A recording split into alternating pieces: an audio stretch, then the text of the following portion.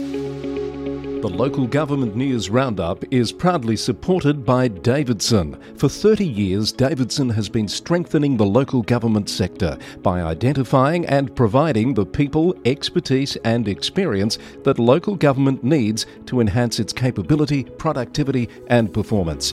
Davidson is nationally recognised for its executive recruitment services and over the past 4 years has built a business advisory practice rapidly evolving into one of the nation's foremost and trusted local government business consultancy firms. The Davidson methodology and approach is simple, thinking beyond now and aiming to be a valued partner with your local government, not just for the immediate project, but for the next 30 years. Speak to Justin Hannay or Seamus Scanlon to find out more, or head to davidsonwp.com.au. Davidson, your future, your partner.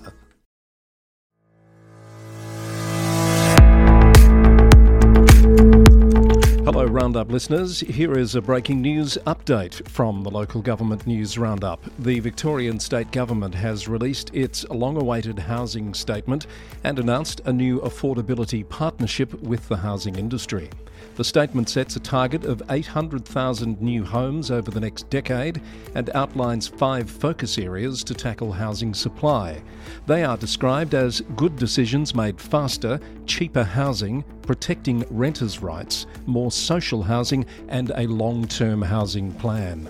Councils will be most interested in the detail of the good decisions made faster plank of the announced reforms.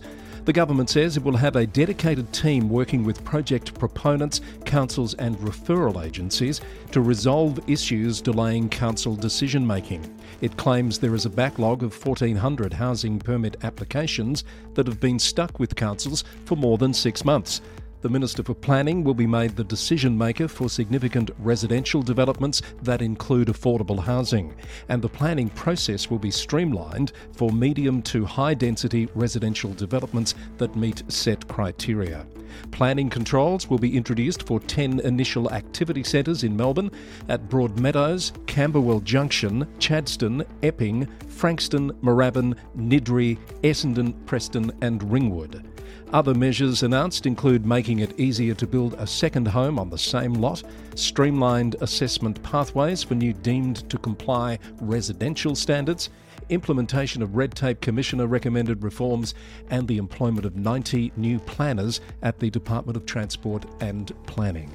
The Planning and Environment Act 1987 will be rewritten to become a modern, fit-for-purpose planning system with clarified roles and responsibilities for all players in the system, including councils. Plan Melbourne will be updated to become a statewide planning strategy, and as predicted, a short-stay accommodation levy will be introduced with revenue to go to Homes Victoria to support the delivery of social and affordable housing across the state, including 25% dedicated to regional Victoria. You'll find links to the government's announcement and supporting information in the show notes for this breaking news update from the Local Government News Roundup.